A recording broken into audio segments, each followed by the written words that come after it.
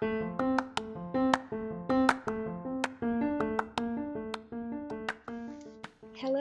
and welcome to Mrs. Calhoun's Process of Care.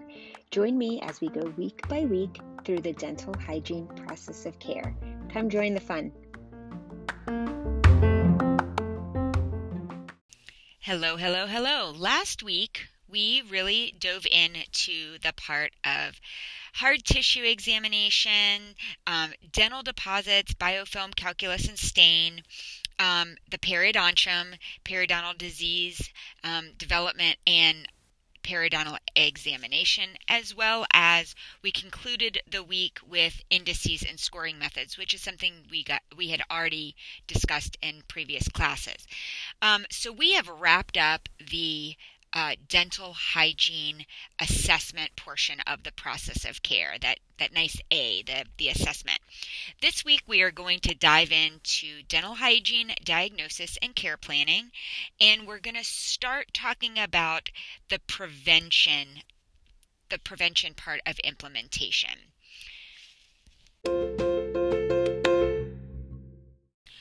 All right, chapter 22, the dental hygiene diagnosis. So after we finish all of our assessments, we are going to come up with our diagnosis for what we see in the patient. This is different than the dental diagnosis, so any hard tissue that needs to be restored will be the dental portion of the diagnosis. But this is just the dental hygiene diagnosis. And so the 4 basic steps to be considered when we are planning the patient care is to collect all the assessments, which we have done, to establish the diagnosis, and then to select the treatment and the education interventions that are based on those diagnostic findings. And then finally, we want to develop a formal care plan. As we learned way back at the beginning of the term, the process of care has the assessments, the dental hygiene diagnosis, the planning, the implementation, the treatment or the evaluation, and then documentation. So we are here in step 2, our dental hygiene diagnosis, and this is the result of the analysis and the synthesis of the assessment data and the application of the clinical judgment and critical thinking skills of the clinician. And then we, as always, we're going to use our evidence-based approach to formulate a dental hygiene care sequence and to provide this care to the patient. Okay, so the findings of the assessment.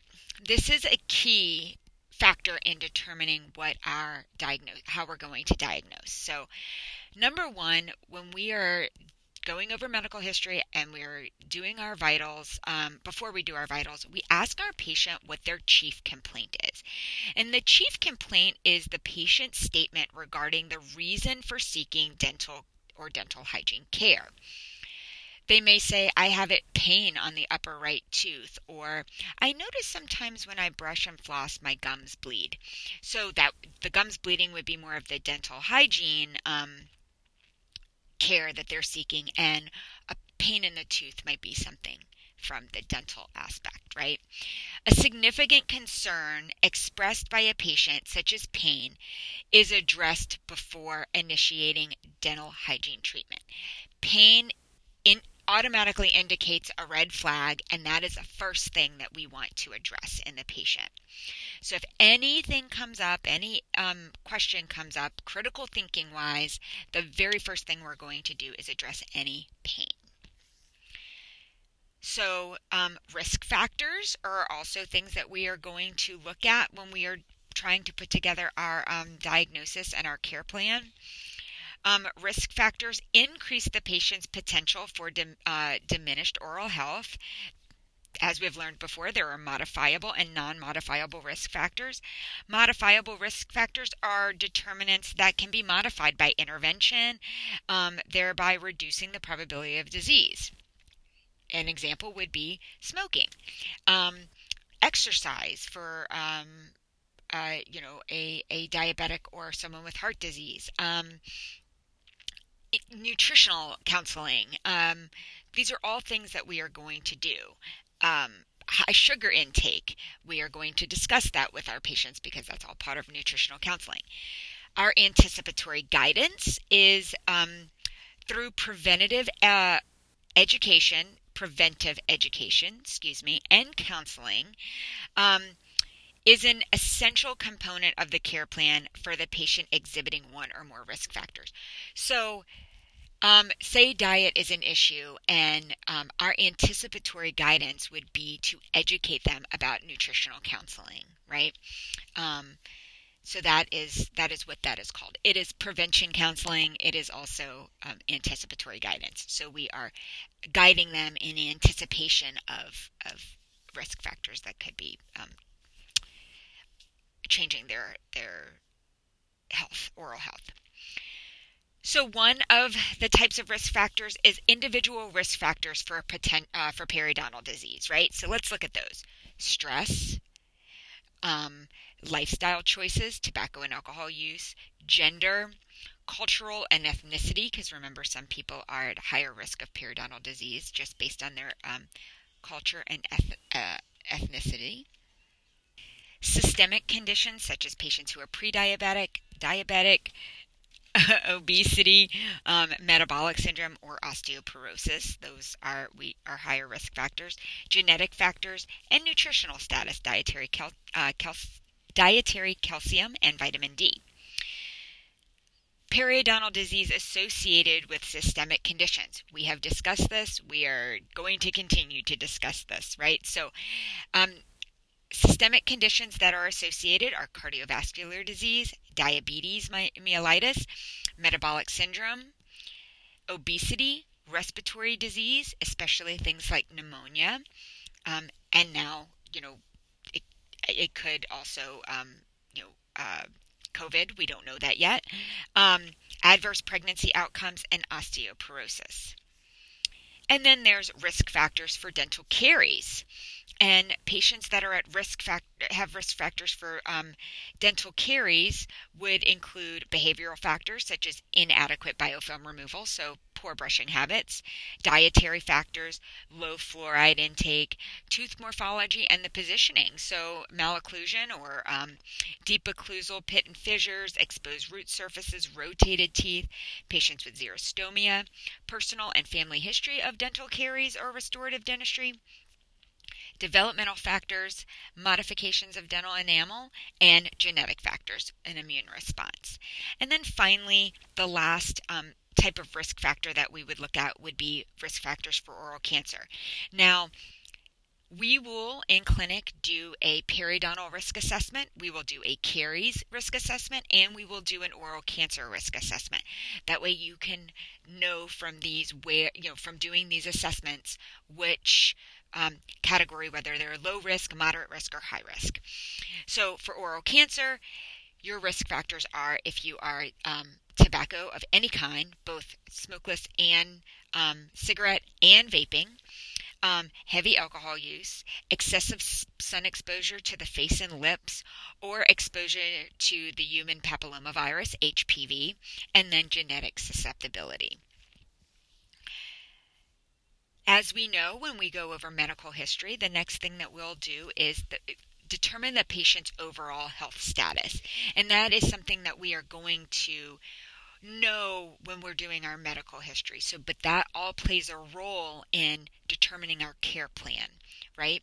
So there are two different ways of classification. There is your American Society of Anesthesiologists, the ASA classifications, which we use in our clinic: ASA 1, ASA 2, ASA 3, ASA 4, and ASA 5.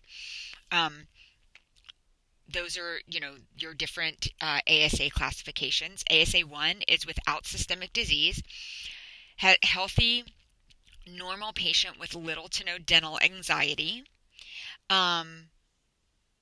ASA 2 is mild systemic disease or extreme dental anxiety. ASA 3 is a systemic disease with that limits activity but is not incapacitating. ASA 4 is incapacitating disease that is a constant threat to life. And 5 is when a patient is not, the mortality rate is low, and they're expected not expected to survive very long. So end-stage renal, hepatic, infectious disease, or terminal cancers, or those type of things. And then another systemic approach to determining physical status is the OSCAR, which is the Oral Systemic Capability, Autonomy, and Reality Planning Guide. And so the factors of concern would be teeth, restoration, prosthesis, periodontium, pulpal status, oral mucosa, occlusion, saliva, tongue, and alveolar bone. All things that we are going to look at when we're going to look at their saliva flow. We're looking at their mucosa. We're, pulpal status, things like that. Systemic is any normative age changes, medical diagnoses, pharmacological agents, and interdisciplinary communication. Capability is the functional ability, self-care, caregivers, oral hygiene, transportation to appointments, mobility within dental office. Autonomy is the ability to make their own decision, dependence on alternative or supplemental decision makers. And then reality is your prioritization of oral health, financial ability or limitations, and then the significance of anticipated lifespan. And when we're looking at the overall health status, the other thing that we are looking at is tobacco use, because that affects our oral cavity in whatever form you use it. The oral healthcare literacy level of a patient should also be determined when you are looking at your assessments. From that, it's an individual. Before you do an individual care plan, the patient's oral health literacy should be assessed. What do they know? What do they know about nutrition affecting their mouth? What do they know about cigarette smoking affecting their mouth? What do they know about their diabetes affecting their mouth? You will be surprised at how many people do not understand that their body, what goes on in their body, actually affects their mouth. And that's important that we explain that to them. We are, as well as prevention specialists, we are educators. We educate them about this, and that is really important. And the final step when we are finishing up our assessments is the patient's self-care ability, determining if they can do things on their own. And so there are different levels when we are looking at the activity of daily living classification. And this provides a guide to determine whether adaptive or assistive aids or caregiver training for personal or oral care procedures are necessary. So if you are a level 0, you have the ability to perform tasks without assistance. If you are a level 1, your ability to perform tasks with some human assistance and may need a device or a mechanical aid, but you're still pretty independent. Level 2 ability to perform the task with partial assistance. And then level 3 would be you need full assistance and you're totally dependent on someone else. All right. Those there are your your assessment findings.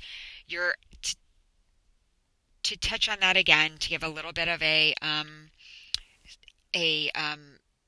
brief synopsis of that, you're looking at their chief complaint. That's the very first thing we're looking at, right? What is the problem that they are here seeking? We're going to look at their risk factors. We're going to look at their overall health status. We're going to determine their health literacy level for oral health, and then we're going to find out their ability to to take care of themselves. And that right there will bring us into our periodontal diagnosis and risk level. Okay, so your periodontal diagnosis and risk level. When we're planning for the number and length of appointments in a treatment sequence, it is influenced by both the dental and dental hygiene periodontal diagnosis and the patient's periodontal risk factors, right? And which we've already discussed. So we're going to look at their current periodontal status. This is a description of their past and current periodontal conditions, as well as any risk factors that are affecting the prognosis of the disease to determine the patient's current periodontal status. So if you have a patient who has had scaling and root planing or non-surgical periodontal therapy, or as they also call it, a deep cleaning before, that is going, we need to know that because that is going to alter the way that we are going to treat this patient. And watch them, because if they've already had the disease, they are at a higher risk to have that to have it come back up. Like, you can be in a stable periodontal status after scaling and root planing and getting back onto your routine care and things like that. But if you are seeing a new patient who maybe moved and hadn't been to the dentist in 2 years, them telling you that they've had this history, you are at the potential to be looking right back into that problem when you get in there. So that is always good to know. Then we're going to look at the classifications of the periodontal disease. We're going to look at the extent, the severity, and the chronic or aggressive nature of the patient's periodontal disease. So remember, the very first thing we're going to look at is whether it's gingivitis, and gingivitis is the inflammation of the gingiva, right? It changes color, form, texture, the position of the margin. There's usually bleeding on probing, but there's no attachment loss, and that's where the issue starts to come in, right? So there is biofilm-induced gingivitis, and that is your gingivitis that is, has biofilm that is there irritating the tissue. Inadequate brushing, home care is usually the cause of this. And you want to establish gingival health through the elimination of those pathogens. So that's gingivitis. And then we have stage 1 periodontitis, which I know we discussed the other day in class, and this is mild periodontitis with the progression of inflammation into the deeper periodontal structures with slight bone loss and connective tissue attachment loss. The subgingival calculus is a measurable pocket depth with bleeding on probing. So you start to get that slight attachment loss. Stage 2 periodontitis is that more moderate periodontitis with an increase in destruction of the periodontal structures, increased probing depth with bleeding on probing, noticeable loss of interdental bony support with early to moderate furcation invasions, and then there could be frenemus or tooth mobility. Okay. And then stage 3 or stage 4, it's the further progression of the periodontal inflammation and an increased probing depth with bleeding, major loss of the bony support. Furcations are definitely there and being able to be found. And then the possible evidence of trauma from the occlusion with increased tooth mobility and frenemus, and other signs and symptoms. So those are, a brief synopsis. We talked about the staging and grading the other day, but these are your stages, right? So kind of gives a little bit, I understand we're looking at several different things, but it kind of gives that good number of how, that good explanation for the different stages. Parameters of care, you're going to have clinical diagnosis, therapeutic goals, treatment considerations, and outcome assessments for periodontal disease. They're all outlined in that the American Academy of Periodontology parameters of care. And then planning considerations are determined by the severity, and the parameters of care are in the Wilkins text on page 387, and it kind of gives what your therapeutic goals are, what your treatment considerations should be, and then your dental hygiene care plan. So let's go ahead and look at your stage 1 or 2 periodontitis, right? You have with slight to moderate loss of periodontal support, right? So your therapeutic goals are to arrest the progression of the disease and prevent recurrence, and then to preserve health and comfort and function. Your dental treatment plan would be to resolve any if resolution of the condition does not occur, you want to consider periodontal surgery. Okay. Your dental hygiene care plan, you want to eliminate and control the systemic and local factors. You want to educate on biofilm control, supra and subgingival scaling and root debridement, and then adjunctive antimicrobial agents if it's not, if you clean one side and you notice the next time they come in that there's one or two areas that is still inflamed, you want to go in and re-debride that area and maybe put an antimicrobial agent such as Arestin to go in and try to kill whatever is in there. So these are the things. So that's just one example of the parameters of care. So this is a good chart to look at. On to dental caries risk. Dental caries risk level. So restorative treatment for dental caries is provided by the dentist or a dental therapist. However, the plan for dental hygiene care includes interventions aimed at managing risk factors for dental caries. So we are educating on fluoride use, use of xylitol, or oral lubrication sprays or gels or mouth rinse or things like that to reduce the risk of dental caries, right? So for this area that we just talked about, that both the periodontal diagnosis and risk level and the caries risk level, we want to look at the overall oral health of the patient, both past and present, current, what's going on. And then we want to know how to classify our patients, whether they're gingivitis with no attachment loss, stage 1, 2, 3, or 4. 1 and 2 has that mild to moderate. 3 to 4 has that more severe attachment loss, and bone destruction in 3 and 4. And then we want to look at our caries risk level. So when we're doing their caries risk assessment, and we'll talk about that in another chapter, we want to know what their risks are and what we can recommend for them and educate them about to decrease that risk. So I'll come back and we'll talk about the dental hygiene diagnosis.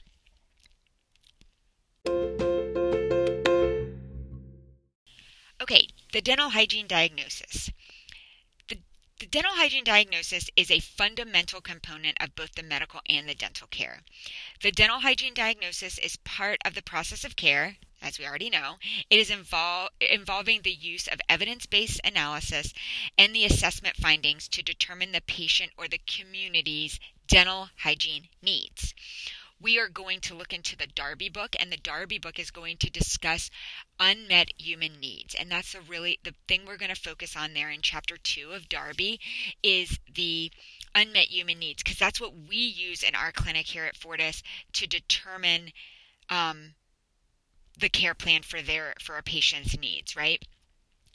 So the basis for diagnosis is patient interview, chief complaint, identification of oral problems, comprehensive personal, social, medical, and dental histories, physical assessment, vital signs, extraoral examination and intraoral examination, dental and periodontal charting, and then a series of radiographs. So those are the things that we need to make a proper diagnosis, right?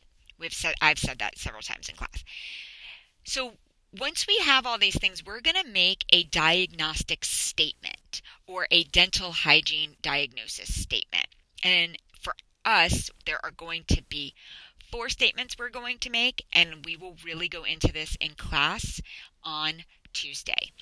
But the diagnostic statement, it provides the basis for development of the care plan that focuses on education, oral self-care, prevention, dental hygiene treatment within the scope of the dental hygiene practice and referral.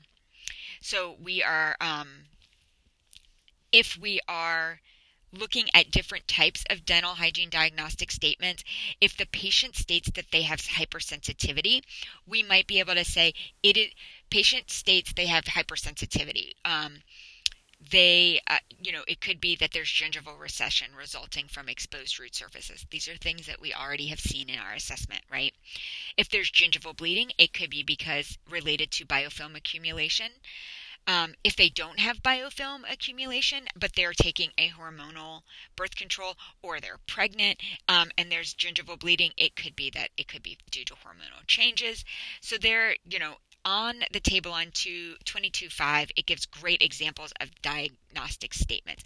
And like I said, we're going to do a statement, a gingival statement. We're going to do a hard tissue statement. We're going to do a systemic statement. So we'll talk about all this on Tuesday. All right, so dental hygiene prognosis. And so the prognosis of the dental hygiene care is the component of medical and dental care that forecasts the outcome of the disease or condition.